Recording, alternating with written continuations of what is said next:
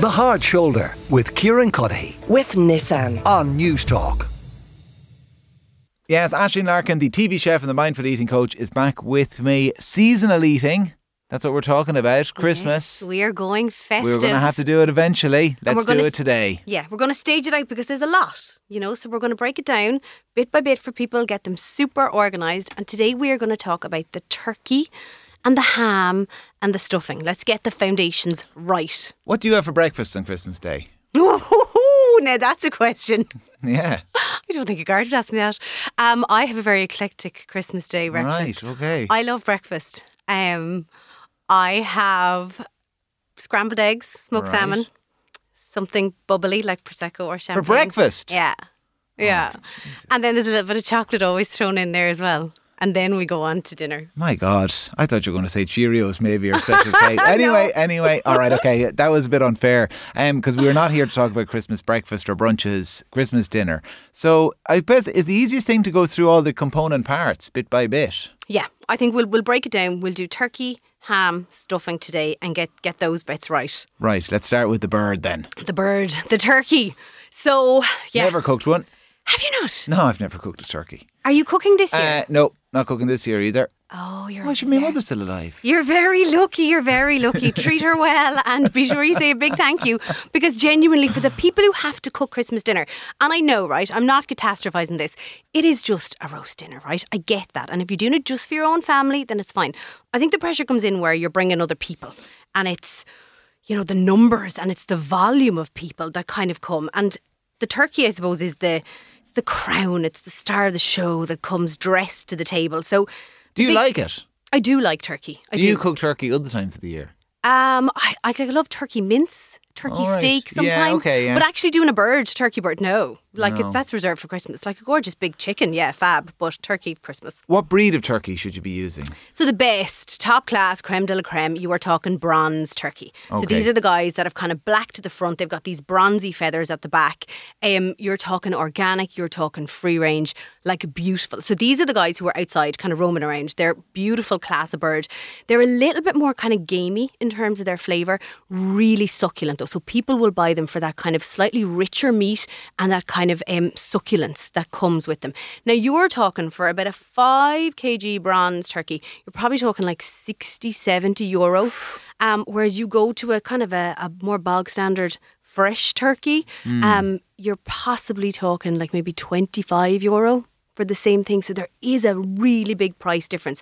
But it is kind of, I suppose, it's a big deal if you have a bronze turkey for Christmas. There's a difference in the meat. It's white and dark meat as well. What's that about? Yeah, so I suppose the white meat is the breast meat and then the dark meat is the active part. So you're talking the legs, the thighs, the wings. Okay. And that's basically they're the active parts. So they've got more muscle, they've got more oxygen, more myoglobin. So they end up being a slightly darker meat. And a lot of people will prefer the darker meat because it has a little bit more flavour. Like in my mum and dad's house, when we do Christmas dinner, the turkey gets cooked and my dad will call me and we will have a wing each. And like the wings of the turkey when they're just glistening in that fat. Oh my God, they're fabulous. I'm not a big fan now of even chicken wings or thighs or I prefer the white meat. But when they're like straight out of the oven, hot, that's when the meat falls off the bone. They're delicious. And the crispy skin. It's the crispy skin. The skin off. Yeah. That's all I would eat. And just eat the skin. Oh, the rest of it can go. What are giblets? So the giblets are the innards. You're talking things like the liver, the heart, the neck. Most times if you buy a commercial, I suppose, turkey from the supermarket, they're not in there. But do an L check to make sure that this little plastic bag of innards are not sometimes still they stick a plastic bag full of them inside. In them, yeah, because people like them to make their gravy. If you want to go really, really, like I suppose, traditional, you can make your own gravy. So you would roast those off in a roasting tray. You can even cut like the wings or the legs off the turkey, roast those with carrots, celery, onion, bay leaves, roast those all up, and then kind of you pour water over to boil them up and mash it all down, and that will make you the basis for your gravy. So that's why people might want them. But if you don't want them, just be sure to don't burn them or cook them in the oven. So you've got your bronzed turkey and you're feeding however many it is. What are these steps? What's the process to get through? You've got a couple of different things. I suppose there's many different variations. There's kind of a new thing recently people talked about, which is brining your turkey. So the whole, like, you know, Like seawater on it. No, so that's it's basically buttermilk. So you use buttermilk. So there's lactic acid in the buttermilk, and that tenderizes it.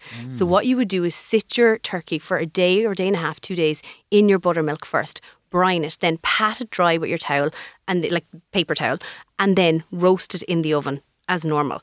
Couple of different ways to roast your turkey. Now, the brining thing is quite an American kind of thing, but it is coming over here because, like I said, what's the thing people give out about on Christmas Day? Oh, the turkey was a bit dry, turkey was a bit dry. So that's what you're, as the cook, what you're trying to prevent. I find if you keep yourself pretty well lubricated, you don't even notice if the turkey is dry. That's my experience anyway. Or gravy will save the day, always. So yeah, you want to roast it. You can do a couple of things. You can either rub the butter under the skin. That keeps it really moist, really juicy. You can chop up a little bit of rosemary, thyme, parsley into that butter, smear it all over under the skin and roast it. There's another thing, which is a turkey bag. So these are available in all supermarkets now. They're these kind of plastic bags, essentially, that you put your turkey in, seal it up. So what happens is, as the bird cooks, it produces steam. So it keeps the turkey really, really moist and juicy. So it's a really good trick. All right. Okay. So what's the general guide for how long to cook the turkey for? You are talking about, I think it's 25 minutes per 450 grams. Okay. And then you're adding on an extra 90 minutes at the end.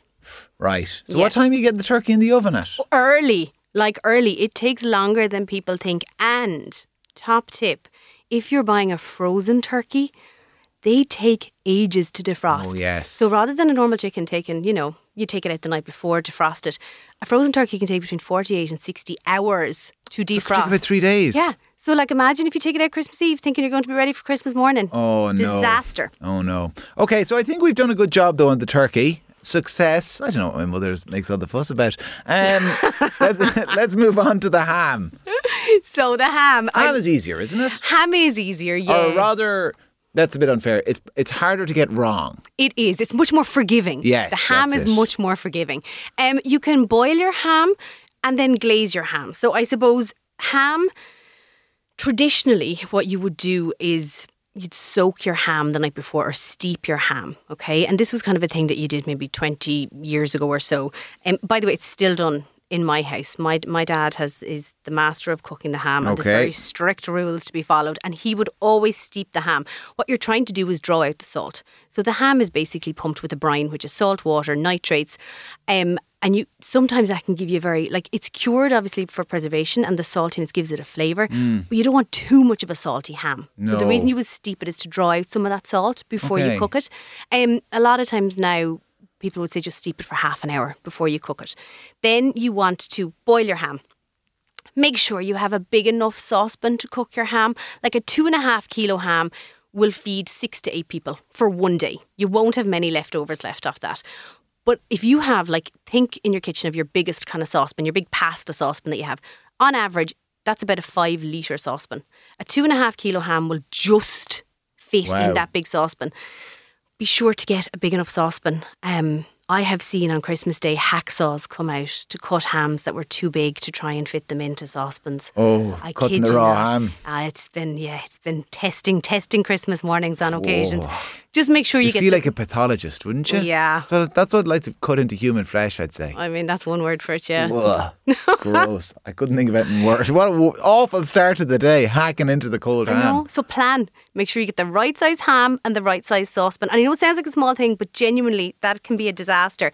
So when you boil your ham, again, you want to refresh it. So cold water, bring your ham up to the boil. You can add again things like your celery, your bay leaves, peppercorns, onion. Bring it up to the boil. Sometimes you'll see almost like a little kind of a scum, a little grey kind of foaminess on the top.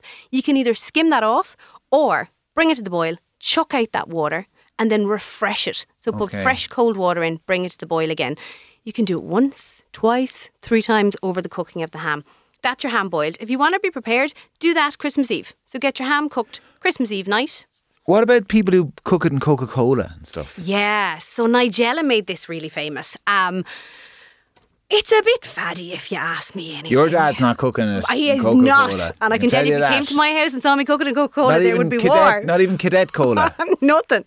I suppose the theory behind it is, right, that cola has flavours of vanilla and lime and orange, and all of those flavours go really, really well with a ham. And there's a couple of things. So it has the sweetness. So the sweetness counteracts the saltiness. That's your number one reason. Okay. Number two, cola has acid in it, so that acid may potentially tenderise the ham a little bit. And again, it's that kind of flavour pairing. Like, it's really popular. A lot of people will cook their ham in cola. I prefer to boil it like we did and then glaze it in the oven. And a lot of people are afraid of that glazing stage. Really simple. Boil your ham the night before. Mm-hmm. Allow it to cool down.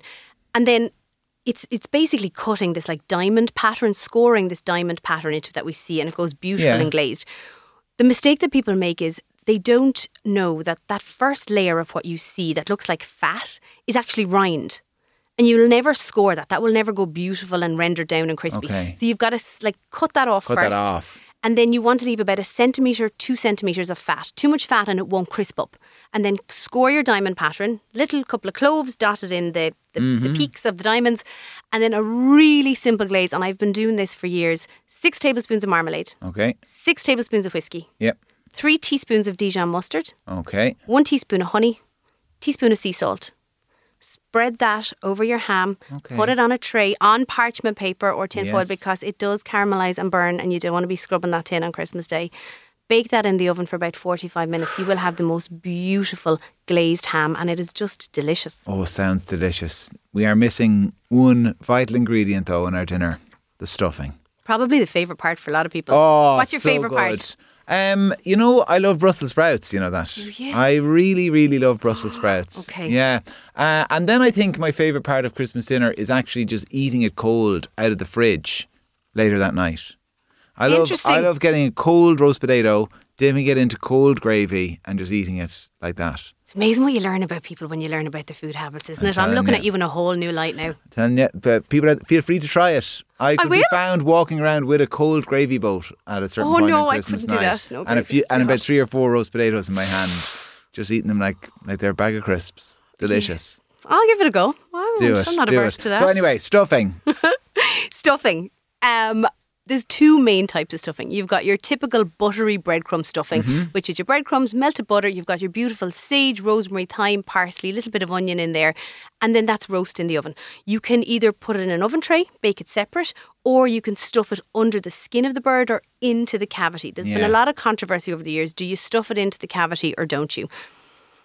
It's still kind of up in the air, but the idea would be get yourself a thermometer. Okay. As long as it registers that it's 72, 75 degrees in the centre, the same as your turkey, you're okay. Okay. The other one then is your sausage meat stuffing. Lovely. There's too much going on Christmas Day dinner, I feel, if you have sausage meat stuffing. That's my own humble opinion. I agree. Yeah. Do you? I do. Oh, there we are. Wholeheartedly. I much prefer a plain stuffing. Yeah. Save your breadcrumb, save your pork one, your sausage meat one for another day. If you do want to do it though, you can make it into stuffing balls. So roll them into little stuffing balls, brush them with butter, get them beautiful and kind of roast in the oven. You can do a tureen, line it with streaky bacon, pack it all in, and it's like a loaf that comes to the table. But again, I'm like you, I don't feel the need for that. A little bit of the buttery, crummy stuffing, delicious. Oh, I don't know now. The way you described that, I could see myself 7 or 8 o'clock Christmas night dipping those cold stuffing balls straight into the cold gravy. In they go. To add to the delicious. Listen, I can't wait. I'm looking forward to. Are you looking forward to Christmas? I am. I really Good. am. Yeah. Well, some great advice there for people who are actually cooking Christmas dinner this year, unlike me. Aisling, pleasure as always, and we'll talk to you again at the same time next week. Aisling Larkin, TV chef and mindful eating coach. The Hard Shoulder with Kieran Cuddihy. With Nissan. Weekdays from 4 on News Talk.